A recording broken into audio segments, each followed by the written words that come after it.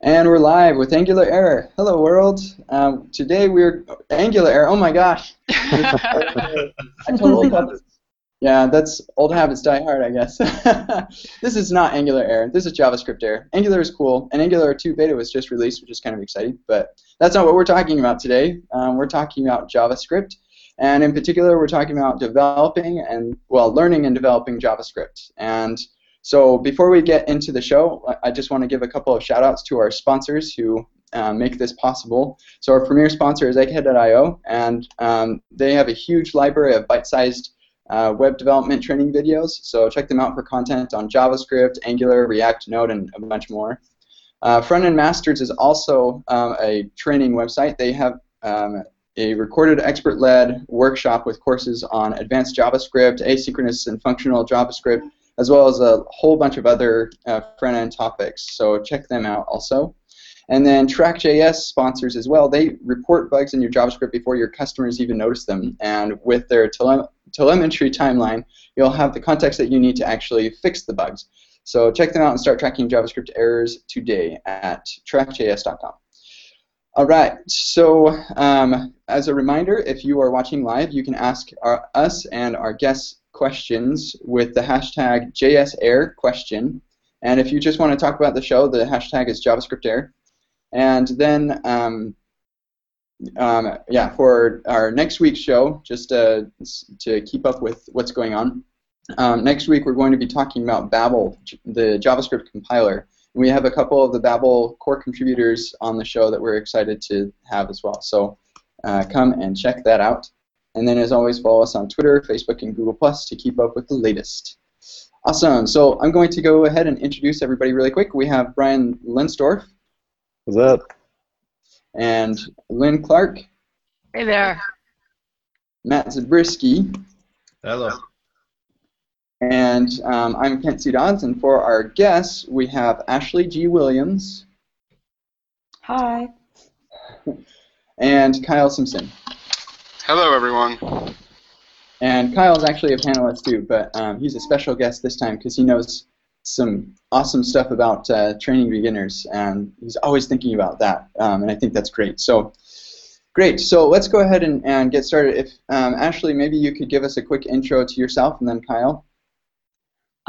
Sure. So I'm Ashley. I work at NPM. My official role is developer, community, and content manager, but I pretty much just like to say that if you don't know how NPM works, that's my problem.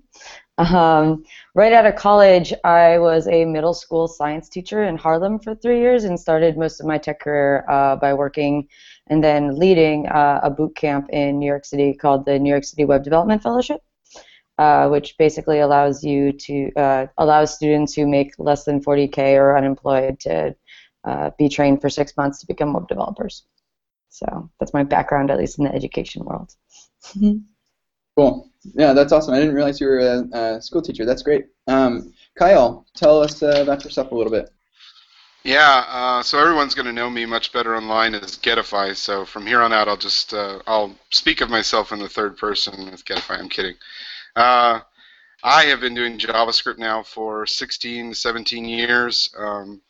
Of course, like most people, I didn't really take it seriously for the first 5 or 8 of those years. But I got real serious about JavaScript back in 2005-ish and have kind of specialized in it since then. So I was a developer for a long time, and about 4 years ago decided that I was kind of bored of working on other people's projects, so I wanted to move into a different sort of career, a different part of my career track, and that's what led me to teaching. Actually, one of our sponsors, Front-End Masters, big shout out to them. I've done quite a few courses with them, but they are actually the platform that gave me my start in teaching. They were the first ones that reached out. Mark reached out and said, hey, I think you ought to come teach, and that's what got me started about 4 years ago. So I am now a teacher of JavaScript. My role is head of curriculum for MakerSquare, which is a developer and engineer training school, similar to other boot camp schools that you may have heard of. We are based in Austin with campuses also in San Francisco and Los Angeles, and so I'm wrangling all things curriculum for them these days. Great, cool. So I think a good kickoff question for us is why do we even want to learn JavaScript? What's so great about this language that makes it something we want to learn about?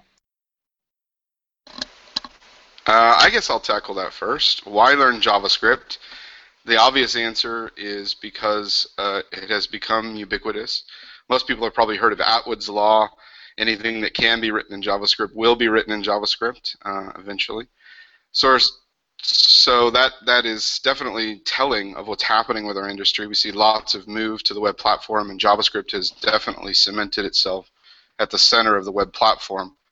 I don't see JavaScript going anywhere anytime soon, even with all the great stuff that's come out in other languages and the transpiling to JavaScript and WASM and all that stuff. JavaScript stays at the center of it. So the most obvious answer is because you're going to need to have some competency in JavaScript going forward to have any place in the web platform. Back to Atwood's law for just a moment. Just because you can write something in JavaScript doesn't mean you should. So there's some stuff I heard a saying one time, I don't know who attributed it to, was just because you can put JavaScript on a pacemaker doesn't mean I want you to put that in my chest. So, I think we have to be careful with it, but JavaScript's not going anywhere, and it's never been a better time to jump in and learn it. Yeah, I completely agree with Kyle. It's ubiquitous, but I think when I think about why should we learn JavaScript, I try to think about why JavaScript would be a good language for a beginner to learn.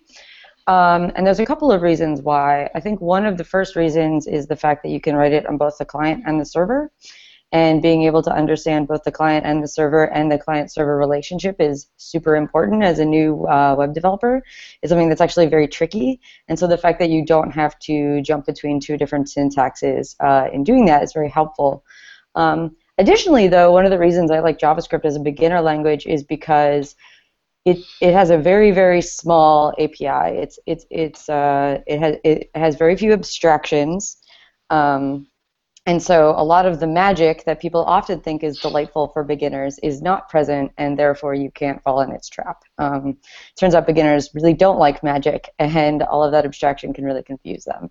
And so as a very simple language, JavaScript's great that way. I think Ashley hits on something really interesting. When you say the language, the APIs, the abstractions are small, I think some listeners that might fly in the reason with some counter to reason for some listeners. But I think it's important to point out that the reason why what you said is absolutely true is because the language itself is very narrow, but there's an awful lot of stuff that developers have to deal with that looks like JavaScript, which actually isn't. For example, most of the ire that people have about web programming is actually directed at poorly designed DOM APIs, for example. The DOM APIs certainly look like JavaScript. They expose themselves using things that look like objects and functions, and as we would with JavaScript, but they're these special host-based things that don't play by the same rules and also aren't developed by the same group that develops JavaScript, the language. So when we talk about JavaScript, we have to decide whether we're talking about the language core itself or the broader ecosystem that touches JavaScript, which is all the other stuff that plugs into it. Yeah, one of the first things when I was learning JavaScript that my teacher told me was, like, lots of people say that they really hate JavaScript, but what they really hate is the DOM. JavaScript is a great language. The DOM is what makes developing JavaScript so difficult, and that was particularly true, years ago before we had a better standards idea, and when different browsers, you didn't have to account for the different ways that they add an event listener, for example. So actually, I think that's something else that's good to touch on, and I want to get your perspective on, is what makes learning JavaScript maybe a little tricky. Well, I mean, we get right to your point immediately. Like, I think also, like what Kyle just said, is when you say learn JavaScript, what do you mean? If you're learning front-end development and like browser compatibility and the DOM and like those types of things, like that's all like extremely complicated. And a lot of people are like, oh, front-end development isn't like real development, that's fake. It's actually significantly harder because you don't get to control where your code runs. It's running in a bunch of different places and can behave very strangely. I think when we talk about learning JavaScript, though, if we're learning about, say, learning programming concepts through JavaScript, I would definitely say that a lot of people tend to struggle with scope and this. like that is very difficult in JavaScript for a lot of people.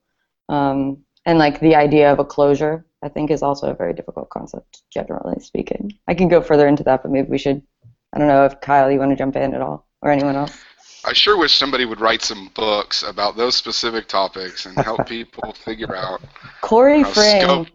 closure. Corey Fring has an amazing presentation that they did at jQuery, the jQuery Foundation conference last year. I'll put it in the repo. It's good, or the document. Maybe we should use the repo for our show notes. So I would say, in addition to there being actual mechanics, which can be, confusing, I think one of the biggest reasons that, or one of the biggest things that trips people up in learning JavaScript is almost cultural and structural issues. I talk about this a lot in other talks and books that I've written, but I feel like one of the best parts of JavaScript was its low barrier to entry. You can literally write the hello world in one line and you're up and running and you feel empowered. I can take on the world, I can do whatever I want with this language that doesn't require a big runtime to get going. It's just your nearest browser, for example. That's one of the greatest parts of the language. And to Ashley's earlier point, I think that is one of the biggest reasons why this is the language that someone should learn, even if it's their first language to learn. I think it's okay and actually a really good idea for JavaScript to be that language. But that's a double-edged sword. Having such a low barrier to entry, being able to get up and going so quickly, I think has produced several generations of developers now with this mindset that I really only need to know just a small surface area in JavaScript. Some have famously tried to call that the good parts, for example, and not need to learn the rest of the language because, oh, somebody else already looked at that and said that stuff was bad and we should stay away from it. So what got a lot of developers into JavaScript is also what got a lot of JavaScript developers just inside the door, just enough what I would call maybe competency level understanding. And they were able to have some pretty good early success, especially with the amazing frameworks and libraries that are around in the community, the ecosystem. You can get up and going and you can look like a production quality, even master level JavaScript developer without actually understanding much of the language. So you can get going quickly, and because there aren't a lot of other external incentives to do so, you just kind of stop there, or maybe just sort of plateau off, and your learning stops being about the language itself and more about memorizing the new API for the new framework that just came out today or whatever. And I'm not saying that those are bad things to learn. Those are great things to learn. They make you productive. But I think one of the things that makes JavaScript hard is that if you really do have a curiosity to learn deeper, most of the places that you go within our community sort of hand wave and say, oh, no, there be dragons. Don't go into that stuff. Don't learn the coercion. Don't learn this stuff. Don't learn that. Just stick with this framework and you'll be golden. I think we do ourselves and each other a disservice by allowing that to continue. So for lack of a better way to put it, that's kind of what my career is about, is trying to address that problem and make it so that people do take seriously, if for whatever crazy reason you decided to make JavaScript your language of choice, hey, maybe you ought to actually learn all of it. I think that's a really interesting point. Being someone who came from the Ruby world, I saw this a ton. Like, we have Ruby on Rails developers, and there are people who don't understand that Ruby on Rails is not a language. These things all infuriate me. But I wonder if it's not so much that students enter JavaScript, they're able to get up and running quickly, and that they just stop because suddenly they're productive and we're telling them not to do it. I think instead that there's something in the JavaScript community about kind of, there's the people who are doing like open source like JavaScript work, and then there's people who are I don't know, doing it for their job. And in the open source world, it's about, there's a lot of ideas about like not rolling your own framework, not writing things yourself. And so there's the library writers, and then there's almost the idea that you shouldn't be writing it yourself. You should be reusing code, and I think that's something that's very powerful about the JavaScript community. And I'm not sure if I guess I'm not sure that people think that they shouldn't dive into the language, but that we don't create resources for learning the language. Like, those resources don't really exist. Like, I'd say probably the best resource out there is MDN. And that's hardly a learning resource. There's no narrative there. It's basically a dictionary.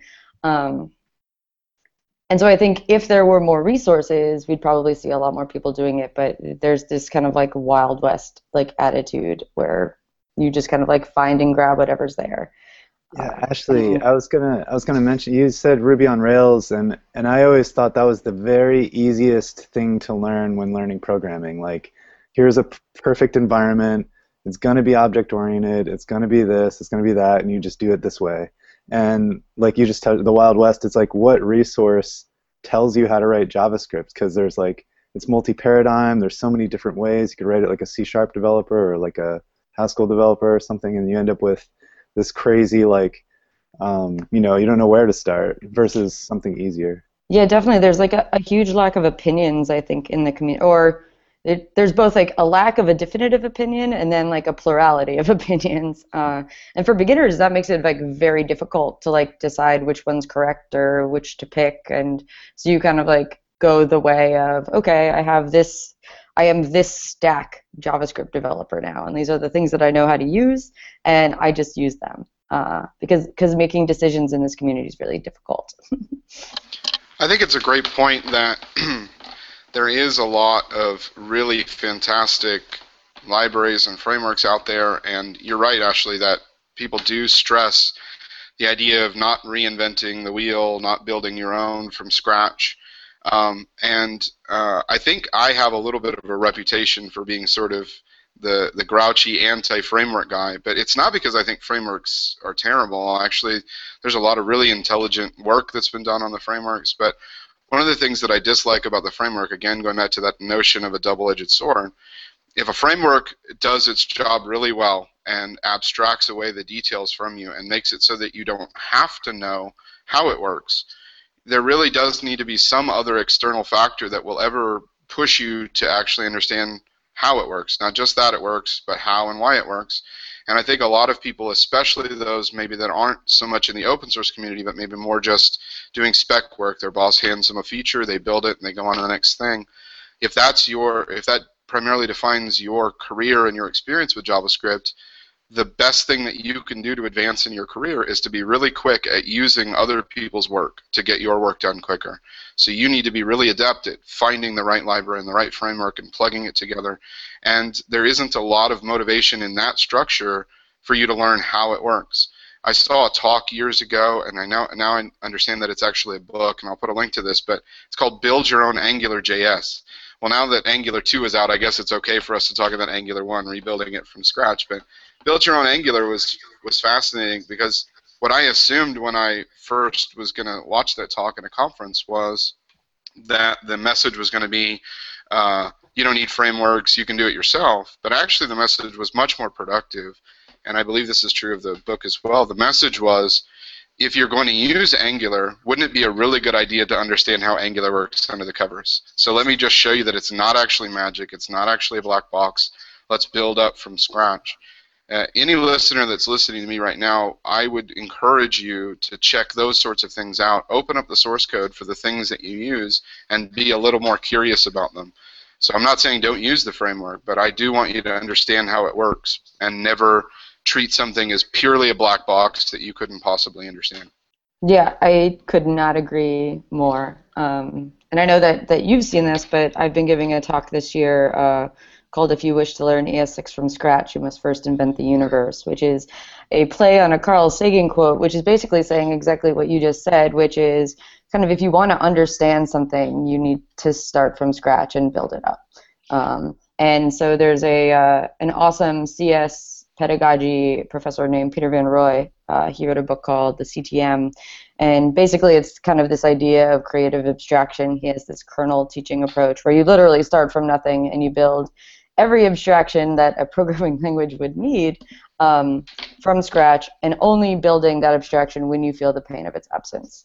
I think too many times we believe that the sugar that we have in languages, the magic, is what makes something easier to use, but beginners actually like find it. I've seen beginners get tripped up by it multiple times, and they feel much more in control when they know what's going on with something. Like I give the example of a for loop, and an each loop in Ruby, and each abstracts away the three things that define iteration: state, condition, and increment. Whereas in a for loop, they're immediately exposed by the syntax. And it turns out that for learning iteration, students do much better learning for loops than they do with using the abstraction each. So yeah, I couldn't agree with you more, Kyle. Like, if you're using a framework, it's imperative that at some point you look under the covers and figure out how it works, because you really can't wield it appropriately until you understand the implementation. Yeah, everything's great in the happy path, but as soon as you get off the rails, so to speak, as soon as things start to fall apart, you like that. One last thing on that exact topic.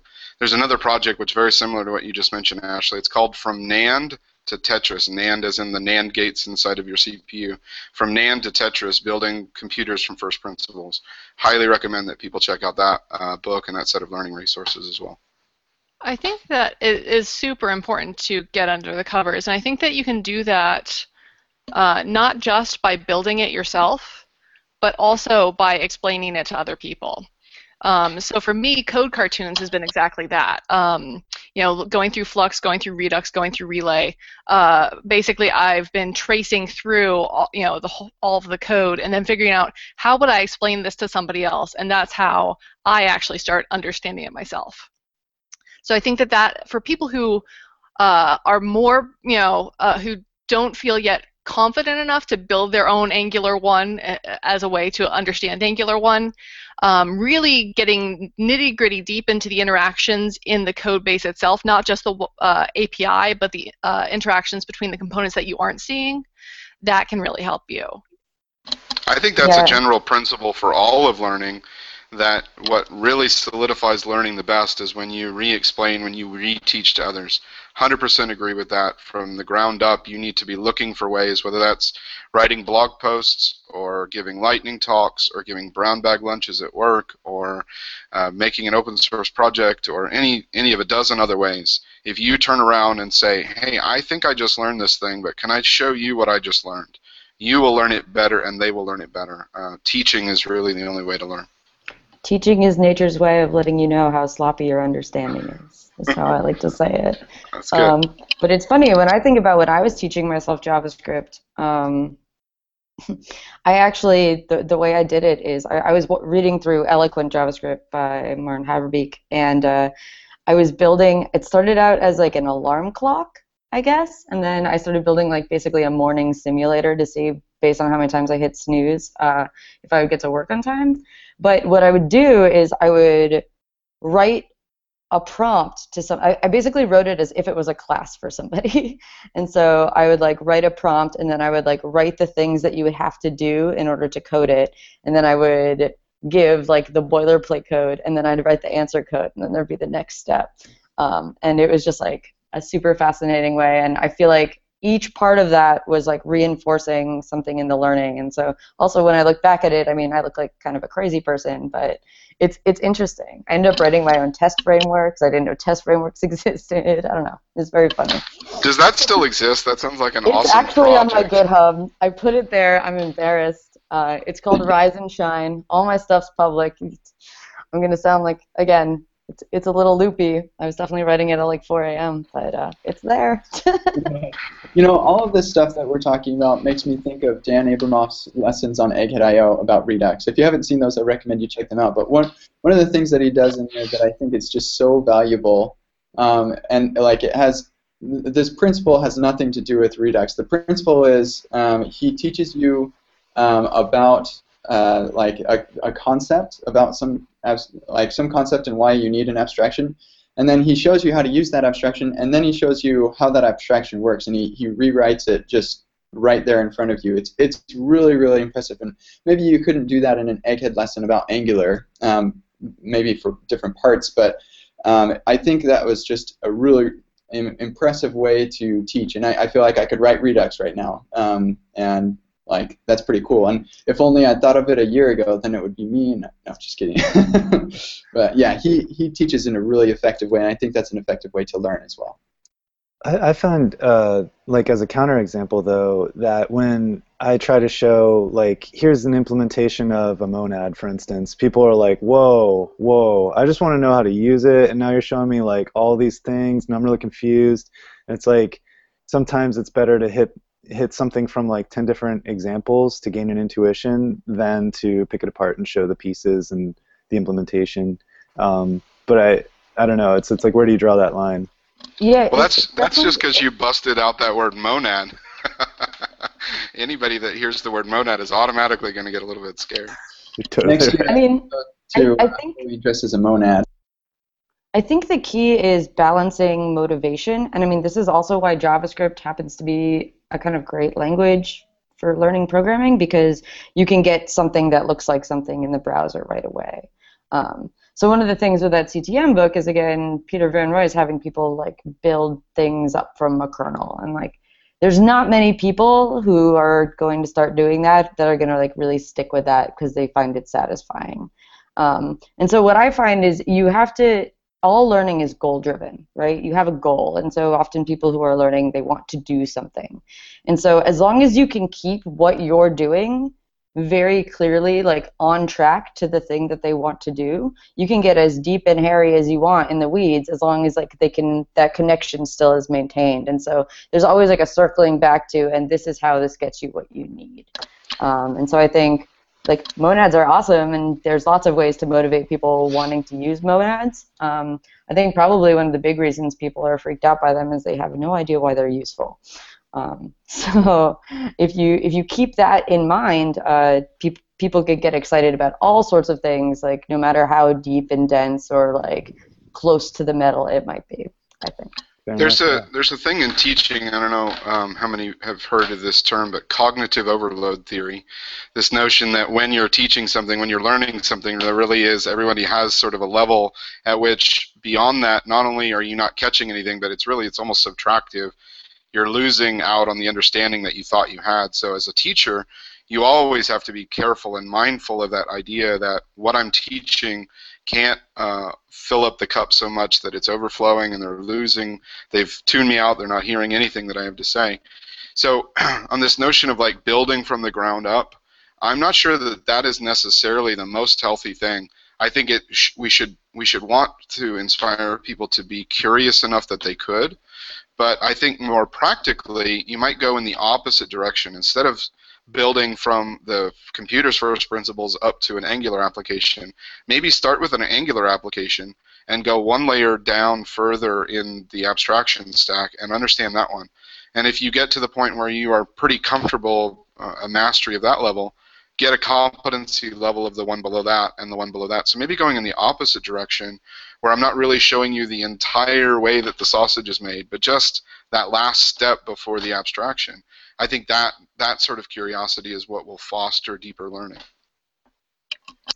I think that actually kind of applies to the way that I have learned. I started out doing JavaScript just a couple of years ago, and we were doing Backbone, and then we migrated to Angular. I had no idea what was going on, and so I got to know Angular pretty well, and then I'd run into a problem, and I'd have to dig in and debug Angular's code and whatever.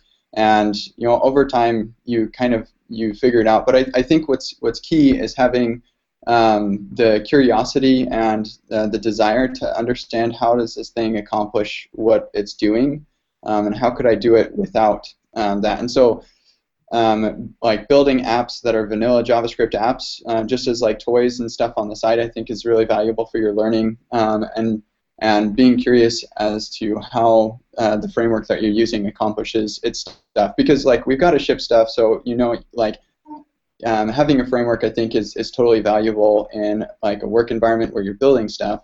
But we also want to be able to use these things more effectively, and so you can use them more effectively when you understand how they work. And so there's kind of that balance that makes it kind of difficult. But yeah, just to jump back quickly to what Kyle was saying, I do think that like you can go in both directions, and obviously depending on the type of person you are, one way might work better for you or not. But one thing that I have seen, particularly with web applications, and the reason that I kind of like to start from first principles as opposed to an application, is that an application is oftentimes, especially for beginners, not something that they understand. So if you start with the application, you're already starting in a place that is super confusing and disorienting. Whereas if you start from first principles, then first principles doesn't need to mean like how the computer works or something, but something more like I have this type of information and I need to like show it in a template, first principles. Because once you start from those things, it's significantly easier to understand that as a human being, I can reason about how an app works, and now I just need to figure out how to implement it. Whereas if you start from the application itself, I find that beginners are often trapped in the way it was implemented, can't think outside of it, and also can't think inside of it. And so it's often not a terribly great place to start. Of course, once you have people who understand how a framework works, then moving down and explaining abstractions that way, I think, can be really great. But for beginners, they just get stuck and all they see is syntax and have a lot of trouble reasoning about it. Also, there's a lot of really terribly written applications out there, so if you use that as your basis for learning, you have to take that with a grain of salt. Honestly, debugging bad code is a great way to teach, I've actually found. It's really nice to because beginners are often afraid of making mistakes, so being able to show like examples of mistakes and then how to fix them, I think is often like a more successful exercise than like the blank page, like having to write something from scratch. The debugging actually ends up revealing a lot more about how something works and writing it often. Speaking of debugging, I hope everybody listening is well familiar with the developer tools in your browser. You would be surprised how many times I run across developers that have been at it for a long time and have barely any understanding beyond a console that there is such a thing as developer tools. So if you haven't learned those, this holiday season would be a great time to up your skills in developer tools, whether that be Chrome or Firefox or whatever browser. There's tons of fantastic stuff about that. I'm actually hoping to do some code cartoons now that I've joined Firefox's developer tools team about developer tools after I finish my React book. So hopefully that will help. Spoiler. It's really funny being a back-end person hearing y'all talk about dev tools. I mean, I do some front-end development, but debugging tools in Node in the Node ecosystem right now are actually they really kind of like don't exist. They're not very good. So it's funny to talk about dev tools in that sense. It's like, oh, learn how to use console log. But yeah, I don't know. That can be interesting. I think when you're learning as well, I think one of the hardest things getting up and running with programming is understanding your environment and your tools. And what's fascinating to me is that a lot of beginner resources skip that part, where that's the part where we lose 80% of people trying to learn how to code is like, how do I set it up? How do I like install Node?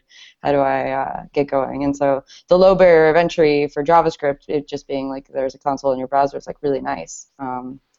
But if you want to do anything more, I think also having a lot more resources on how to set tools up, how to set your environment up, and that type of thing is really important. We skip it all too often. I don't know if this exists, but hearing you say that makes me think we need to have a resource for learning JavaScript that does nothing but list all the different types of exceptions and error messages that can happen and tell you where the hell those come from. Like, for example, that famous one that everybody's seen for a million years, undefined is not a function. Thankfully, Chrome finally changed that, but undefined is not a function. It doesn't mean anything to anybody unless you've already seen it a million times. So we should have a resource that like lists what those things are and how to start figuring out from the error message how to go backward using developer tools in whatever environment to go backwards to find the problem. It's so good, survival mode. You have to survive as long as you can. Yeah, it's like a more helpful version of Stack Overflow, because Stack Overflow has all that information, but it's really hard to find it without, just with Google all the searching. snark and the jerks, yeah. Yeah, exactly. So actually, Kyle, I got a question for both of you. As you teach JavaScript, so like I'm kind of along the same lines as Kyle. Like I learned JavaScript like 15 years ago, and the language was much simpler back then. And I thought that was like kind of a good entry-level language just because there wasn't so much to try and get your head around. As we introduce new stuff every year with like ES6 and now ES7, how does that affect teaching JavaScript to beginners, and how does that affect the way they comprehend it? Because I know developers that have been doing JavaScript for years, and the first time they see an arrow function, they're like, oh, what the heck is this? It looks so weird. So I guess my question is, how does ES6 affect how you teach JavaScript? Have you seen my talk? I give a talk on specifically this topic. I guess to summarize what I say is I think we need to be a lot more careful about the way we're extending JavaScript. One of my biggest critiques of the class keyword in JavaScript is that teaching it will be a nightmare because it completely obfuscates the underlying implementation and how the language actually works. And if we understand that programming languages are tools to teach programming concepts, we have some conflict between the concepts and the syntax, which is a big problem. As far as these things that we're adding to the language go, like my main thesis is that we need to continue to teach JavaScript exactly the way we've been teaching it before, in its limited, in the small language that you learned 15 years ago.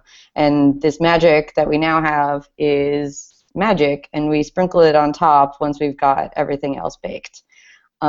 And so this will be a problem, though, as beginners enter the industry, and they're already going to be seeing code that's written with these new, like the arrow function, some of these new features. And again, I think we need to start from the basis and just like work the way up. I don't think we should be teaching class or arrow or generators like as first-class citizens when we're teaching beginners. Yeah, I did watch her talk, and actually, since that's been brought up, that is actually that event where she gave that talk is I also gave the closing keynote. That was the opening keynote. That was the closing keynote for the Thunder Plains conference in Oklahoma City. Big shout out to the Oklahoma City JavaScript community. They're fantastic. But that's how Ashley and I first met, and what prompted us to do this particular podcast episode was some conversations that we have here. So it is a fantastic talk, and Ashley's spot on that there are definitely some ways that we can take the new shiny stuff and actually put barriers in front of people to understand. And one of the reasons for that is that I think there is some misconceptions among developers about what it actually means to have readable code. I think a lot of people think that's purely subjective, purely opinionated to call something readable. But it turns out it has actually been more formally studied, this notion of code readability. What would it actually mean for a piece of code to be perhaps scoreable in an automated way? Is there a metric for code readability? There's a paper written about this. I'll see if I can dig up the link for the show notes, but there's a paper written about code readability, and one of the outcomes from the studies that they did was that one of the biggest things that leads to people calling something readable is actually familiarity. And if you think about it, familiarity is actually based upon this principle of tribal knowledge. There's a special set of stuff that I've already learned, and because I already know that, I can look at this piece of code and it's totally familiar to me, and I will call it readable. But if I don't have that tribal knowledge and I look at your code, no matter how readable you think the code is, another person without that shared familiarity isn't going to find that readable. So I think that there are definitely some things about ES6 which are being touted as this is objectively more readable code, but because there are some paradigms introduced that don't actually exist in other languages, we don't have as much of a chance for a developer to show up at JavaScript with that shared tribal familiarity, and that is going to harm the readability of code. Now, I have to just take a side note and rant on class since Ashley brought it up. Class, for example, is a perfect example of trying to layer on additional syntax to fit a particular predisposed mindset. I show up at JavaScript with lots of thinking about class-oriented design, and I want JavaScript to service my desire to do class-oriented design. So we keep trying to put more and more of the syntax there to look like it does in other languages, and in the places where it doesn't behave like it, plaster over that with as much silly putty as we can. The problem is that it is actually making things harder and harder for someone like me who doesn't just teach how to do the thing, but how the thing works. There are more and more exceptions being added to the language to service all of that silly putty, and it has gotten to the point where I personally don't feel like I'm even going to teach the class word. Not that I'm going to talk about it and then just move on, but if I can't teach how it really works without completely losing people, then I'm not going to teach just what it does.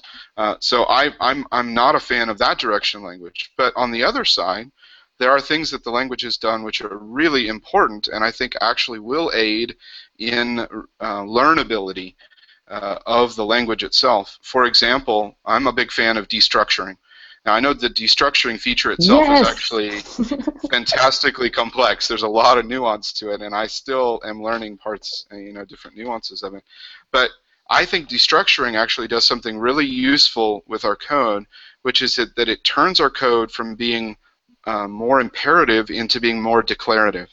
And it has been proven, not just a theory of mine, it's been proven that declarative structures are easier to learn. Instead of telling you how to do a thing, I just want to tell you what I want, and I want you to give me that thing back. And that's what destructuring is actually doing for the language, is allowing us to declare what we want to have happen out of these destructured assignments, and let the language take care of some of the nitty-gritty imperative work to make that happen. I think that's really important. Not that we can't or shouldn't tell them, here's how we did it before, but I think over time, it will become the preferred way of explaining how to deal with that idiom. So I think ES6 actually did a fantastic job with stuff like that, and then they got a little bit drunk on special operators with things like arrow functions and other things like that, and didn't actually really move the ball forward in terms of learnability, in my opinion. Yeah, we had not talked about this before, but I like that we have similar views on ES6, Kyle. That's so funny. Destructuring is one of my favorites. And to talk a little bit about what you mentioned there about programming paradigms and declarative languages, I think that's super important. And again, one of the reasons that JavaScript is a great beginner language is that you can write lots of different paradigms in it. It's very much a multi-paradigm language. And I think too often when we teach programming, we focus on syntax, we focus pretty much exclusively on like imperative style programming. But when we teach with JavaScript, we have the option of being, again, able to teach programming languages as tools to solve problems. And declarative languages in particular is something I'm personally really excited about. I'm actually implementing a declarative language, right, like DSL on top of Node right now. But when you can kind of understand that when we do imperative programming, we have a conflict where we're mixing both our implementation and our business logic. And when we do something with declarative and we have solvers, then we can have our business logic and our declarations, and then we can solve them imperatively. And I think that that's really great. And again, this is a perspective on programming and what programming is that we could teach when we teach programming, but we often don't. And when we can view programming as this kind of tool, I think our relationship with it can be very different. I think you're hitting on something important, because what is underlying what you just said is a question of why do we write code? And I think an obvious answer that might quickly jump to most people's minds is, well, I write code to tell the computer what to do.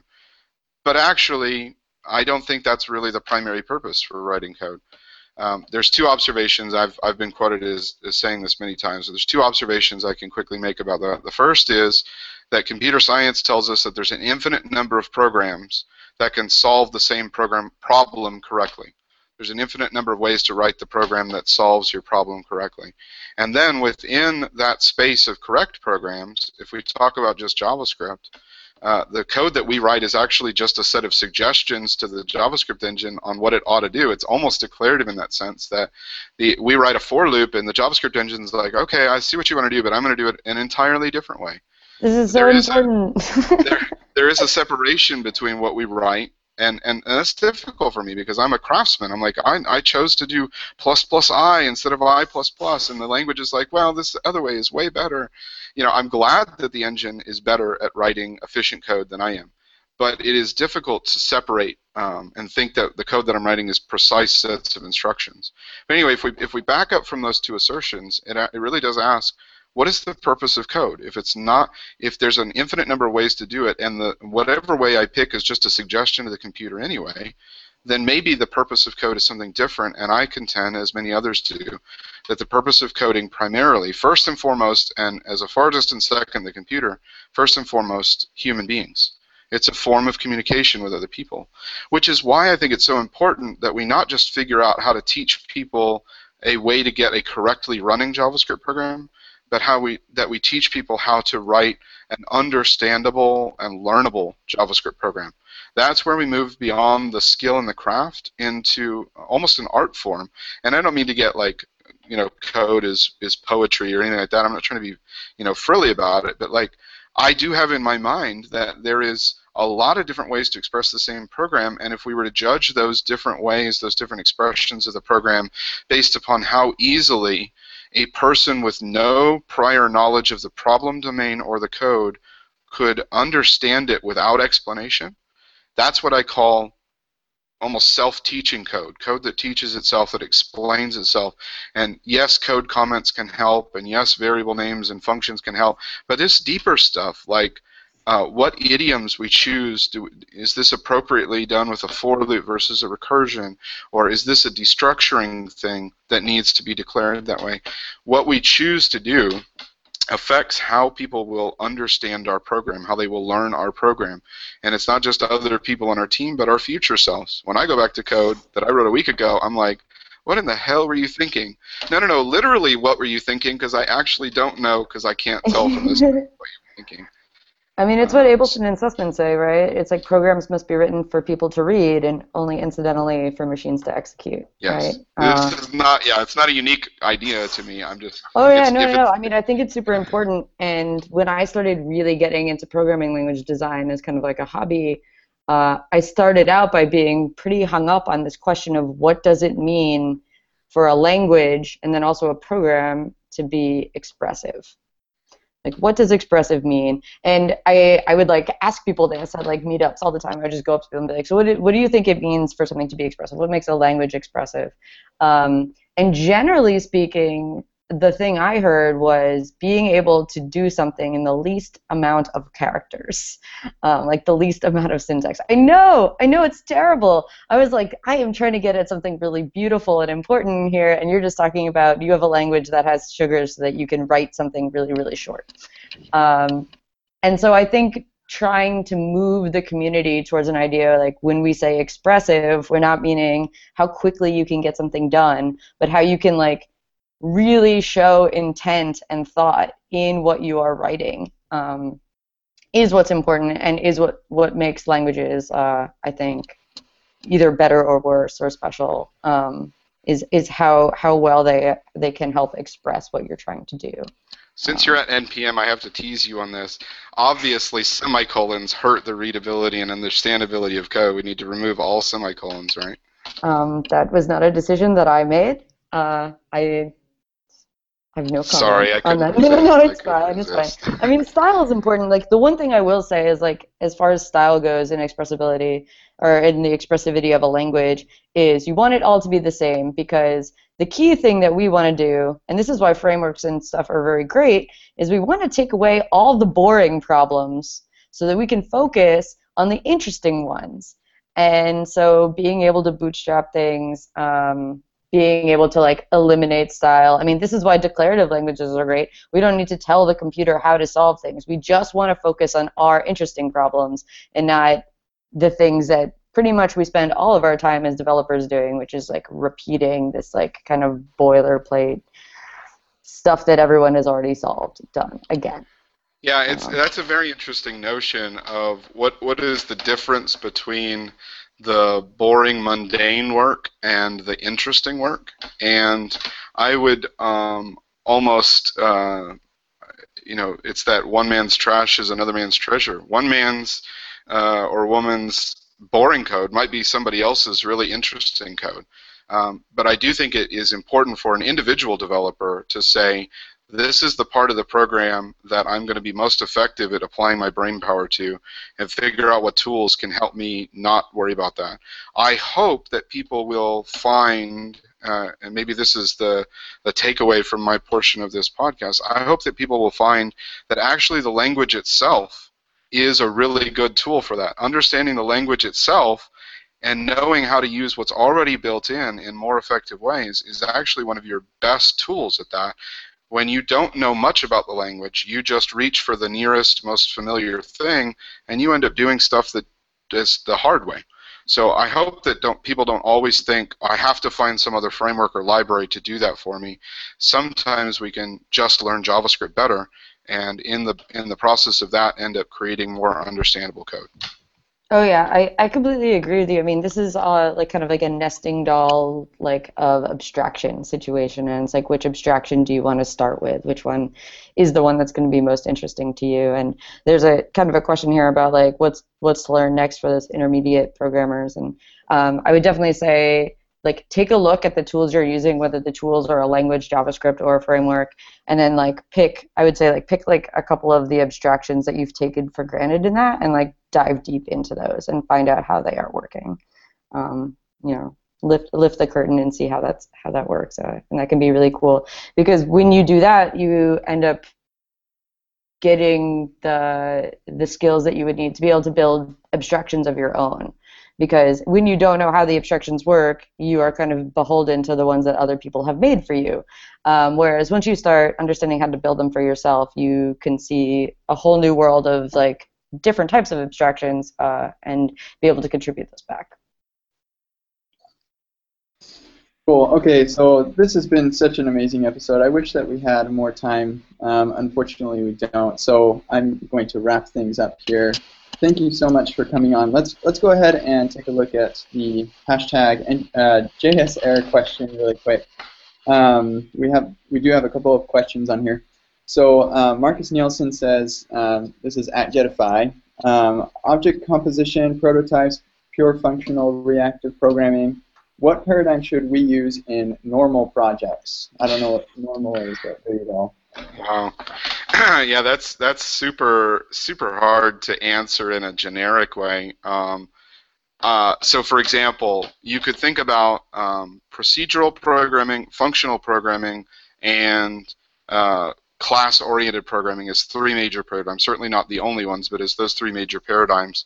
And I have to be honest with you that the vast majority of projects that I've ever written, that the most effective parts are the parts that mix the best parts of those together. So I don't feel like I've ever written an entirely object-oriented or an entirely class-oriented or even an entirely functional programming-oriented project.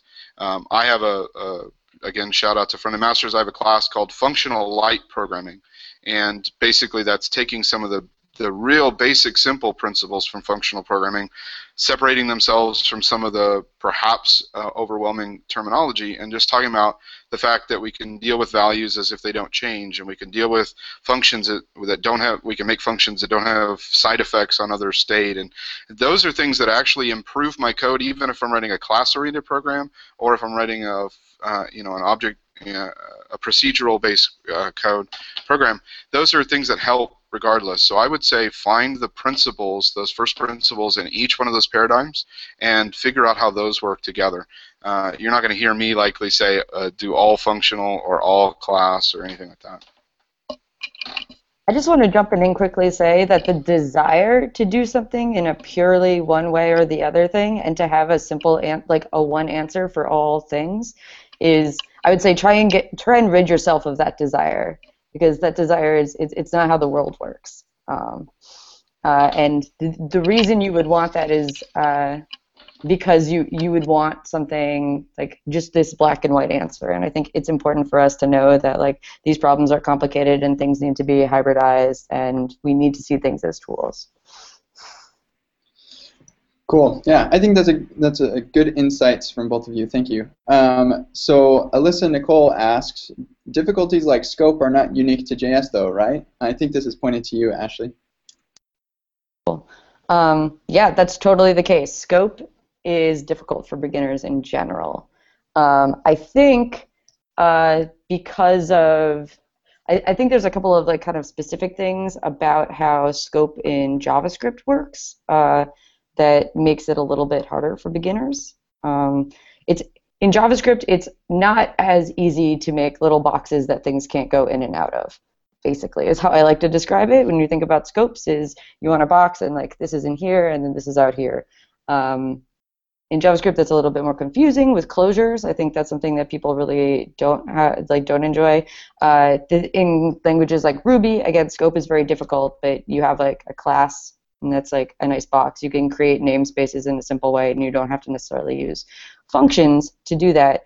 Mixing the fact that functions are one of the ways that we control scope is, I think, what makes scope in JavaScript particularly hard for beginners, because functions are already something that's difficult for them. I wonder if maybe some of that has to do with familiarity, though. Like if you've learned another language first and learned how they manage scope, and then maybe it makes it more difficult in JavaScript. But if you learn JavaScript first and learn how JavaScript manages scope, I don't know. I learned JavaScript. I think it's yes and no. Like certainly if you're coming from another language and then you're asking about JavaScript and you're like, oh wait, this seems harder.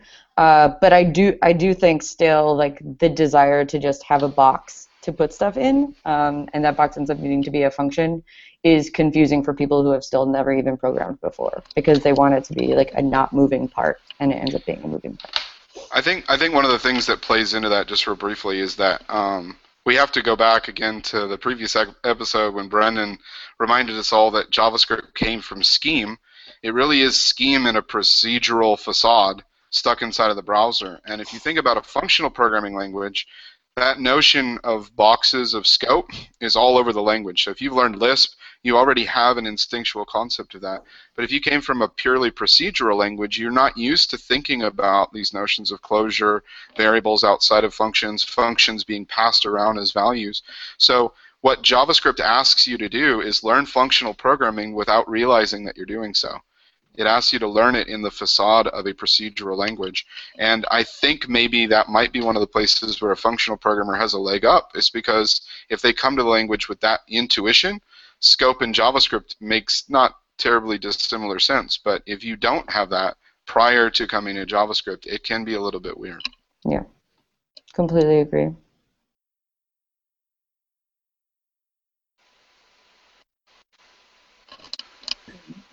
Yeah, sorry about that. So the next question that we have here is from, I lost it. Oh, no, sorry. These are just a bunch of troll questions from Jeff Wolfley, so we're going to move on. So I think that's good for our questions. We are a little bit over time, so I do still want to get to the tips and picks, though, because we have some really good ones. So let's go ahead and, Ashley, we'll let you go last. We'll start with Lynn Clark. What do you have? I'm glad that you started with me, because everything that people were touching on before the questions was exactly my tips and picks section. So my tip was about ESLint, because some places, I was at a place before Firefox DevTools, I was on the Firefox DevTools team where there was actually a big fight about whether or not to have code style, whether or not to have ESLint at all, not even the rules. And I think that it's important to realize that for beginners, that stuff is really important, because when you're a beginner, every difference that you see, you think that difference is meaningful. You don't see it as 3 different ways of doing the same thing. You see it as doing 3 different things. And so it does add to that cognitive load that Kyle was talking about. So my tip for this week is definitely, if you are working on a project with any other people, definitely use ESLint or JSLint or JSHint, one of those. And so use it. Second, if you are converting a big code base like we're doing right now, Firefox DevTools and Firefox generally is converting to using ESLint right now. And it can be tricky to introduce code style to a project when it's already so big. I've done this before on another open source project, and the way we managed it there was by doing it file by file, so that you don't have, if you do one rule across the whole code base as a patch, then it will conflict with a whole bunch of other patches that are currently being worked on by other people. If you do it file by file, you might inconvenience a couple of people who have patches that touch that file, but it'll be a lot easier for them even when they are doing a rebase to figure out, they just have one file that they need to go through and remember what they were doing in that file. And my third ESLint tip is look for plugins for, if you're using React. There's a React ESLint plugin that helps out with specific rules for that framework, and you can even build your own. We have one from Mozilla. So those are my tips about ESLint. My pick is about what to learn next, and how to dive deeper once you have gotten past that beginner stage of learning JavaScript. I actually have been reading a lot over the past year. I read, I think, almost all of the You Don't Know JS books over the past year. They're a really great way to get a deeper understanding of JavaScript. I actually come from, Java, C, C++. I learned in school. PHP is what I have used more in open source projects, and so JavaScript I was newer to than those other languages. So those books really helped me jump forward immensely. And also Nicholas Zakis's Understanding ES6 was another great one. And I was actually reading that one as I was interviewing for my current job, and there were a couple of questions where I knew, like, well, actually, the spec does this, this, this, because I'd read that book like a week before my interview. So if you are trying to get a deeper understanding, or if you're interviewing, I'd recommend reading those books. Solid tips. Awesome. Matt, why don't we have you go first, or go next? Okay. Me and Lynn were actually on the same wavelength as far as tips. I will recommend ESLint as well. I actually just added this to an open source project that I'm working on yesterday because I was getting all these PRs, like everybody was using different styles and stuff, and kind of going back to what we talked about earlier, to have better readability of code when it's like consistent, that's just way more readable for either other people coming in on the project, but even for myself, when I look at stuff, it's like, what is this doing here? So I'm kind of echoing what Lynn said, but I 100% plus one that. As far as picks, I have something not tech related. I'm a big Foo Fighters fan. They just released an EP on iTunes for free yesterday called Saint Cecilia. Dave Grohl's a legend. Go check it out. Awesome. Cool. Let's see. Brian, why don't you go next? Sure. Let's see. I have. My tips were that. I found that most people I know that have been programming for a very long time started with procedural until they got a good handle on it, and then they felt the pain, and then started with object-oriented after that. After they became a good intermediate programmer with that, they started to really learn the design patterns, Gang of Four kind of stuff, and classes and everything. And then once they saw that, then they started learning functional programming from more of a slim and different style of handling these problems. So then I think this natural progression of starting procedural then learning object-oriented is a smart way to go, because you're going to learn what the industry is using for the most part, and then everybody's starting to kind of move functional because it's interesting and new, I guess, sometimes. But I find people reading my mostly adequate guide, and I'm like, don't do this unless you already know object-oriented programming, because you're not going to walk into the next job using this stuff. And then I just wanted to say there was some cool picks. I don't know if they're links or picks, but I have some links to Jared Tobin's recursive types. He talks about the fixed point, fix and free and co-free, and then Hardy Jones's computational effects. I have a link to that. It's a really great GitHub repo to get an understanding of the composability of this stuff. Cool, thanks. Good tips and picks. So I'll go ahead and go next, and then we'll go with Kyle and Ashley. So I have one tip: contribute to open source. You just learn a ton when you contribute to other people's code, and so I've been asked many times, what project should I contribute to? You tell me to contribute. What should I contribute to? And so I have a blog post that answers that question. And I'll add a link to that. What open source project should I contribute to in the show notes? And then my picks, I pick slides.com. I totally love slides. It's just like I don't want to have to worry about setting up my slides or anything. Just like give me a place to put stuff, and it looks really slick. So slides.com, and then To Do MVC. I use To Do MVC. Like I know there's been a little bit of hate on To Do MVC just because it's a really small application. It really doesn't show you all the awesome benefits of these different frameworks and how they compare necessarily. But it's a fantastic place to start, I think. And so, and I use it for some of my workshops. And so I think To Do MVC is really cool. Kyle, what do you have for us? My first tip would be If you are looking for a way to motivate yourself to learn, try to look in your immediate vicinity, like for example where you are at work, and look for those opportunities. If you want to learn something like a new plugin or a framework, then go to your boss and say, hey, can I do a brown bag lunch next month about this thing, and I'll spend the next month learning it, and then I want to turn around and teach other people. So if you're looking for ways to motivate yourself, set yourself up external deadlines, goals, if you will, whether that's giving a talk or whatever, or a date that you have to have a blog post published even. Set yourself up those external deadlines, and that will help motivate you towards deeper learning. The other tip that I would give is I personally have had, as we've drawn towards the end of the year, and I've had a crazy year of travel and busyness as usual, I've been experiencing a little bit of burnout recently, and a couple of weeks ago I was like, you know what, I'm just not going to tweet anymore for a while, and I'm just going to start working on building a game because I'm kind of tired of this grind of stuff, and I just want to give that as a tip. It's okay to literally unplug and do something stupid and silly and kind of recover some of your mental direction and that sort of thing. So that would be my other tip. A couple of quick picks to mention. David Nolan, who is kind of my hero. I listen to and read almost everything that he does. He's Swanadet on Twitter. He is really, really smart and fantastic. He works for Cognitech, and he was just did a podcast episode for them, their most recent one, episode 93, and I only got about halfway through this podcast before I realized I got to go back and re-listen to this thing about 5 times. But he was talking about how his framework in Clojure and ClojureScript called OM really changes the way people think about state and management of state, both front end and back end. I was blown away by it. I thought that was really fantastic. Another quick pick is some of you may have seen Blissful JS before.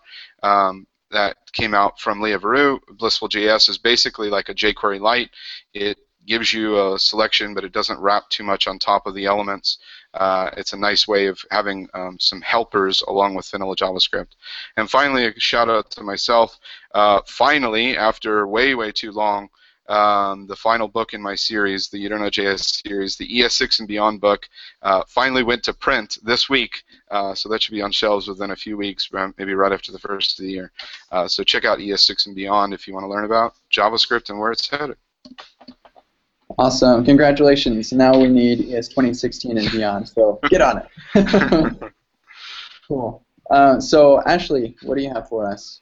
All right. To start off, one of the things I want to say kind of as a tip that's been great for me is last year my resolution was to have more sustainable behaviors. I often do things like in huge bursts, but I wanted to be able to do things like more sustainably, and one of the things that I started doing was this thing called Breakfast Repo. It's now my most popular GitHub repo, which is hilarious.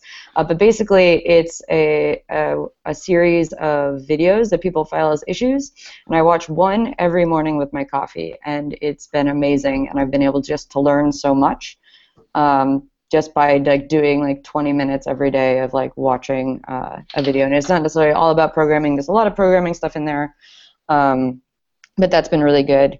For my 2 tips, what I've written here is to investigate the programming languages that you use as tools. Don't just take them for granted. Investigate them as tools. Figure out what makes them what they are. I know a common interview question is, what's your favorite thing about the language you use? What's the least favorite thing?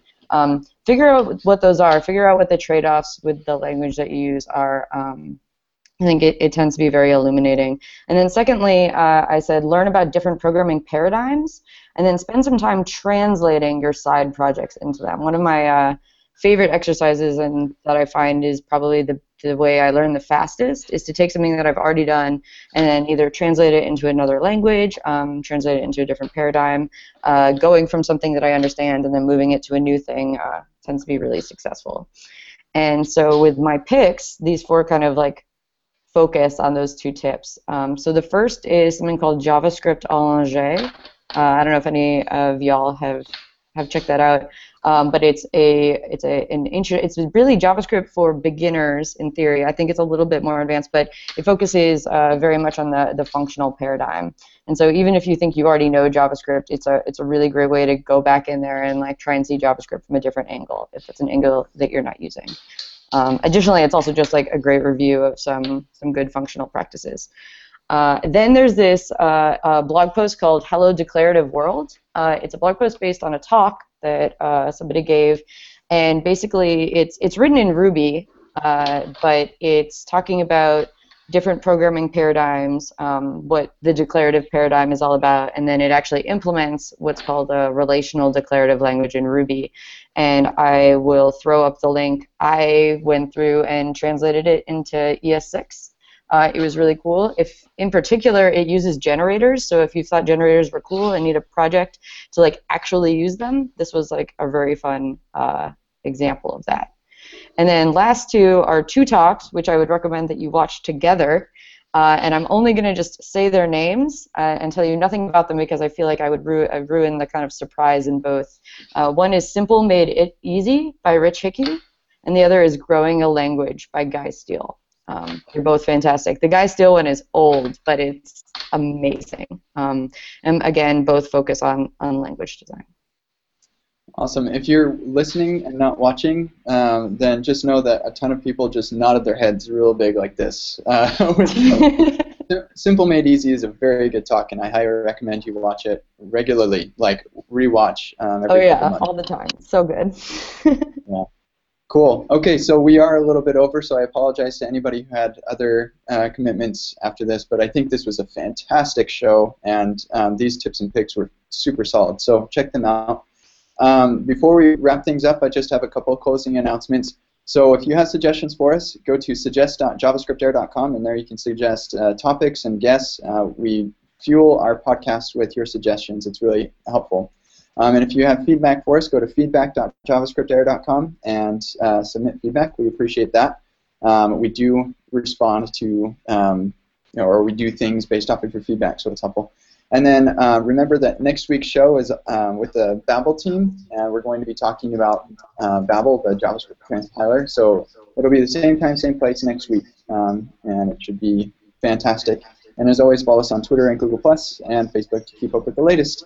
So that's our show. Thanks, everybody, for showing up. Really appreciate you, Ashley, especially, for coming on, and Kyle, always appreciate you. Thank you. So we'll see you all next week. See you next week. Bye. Bye.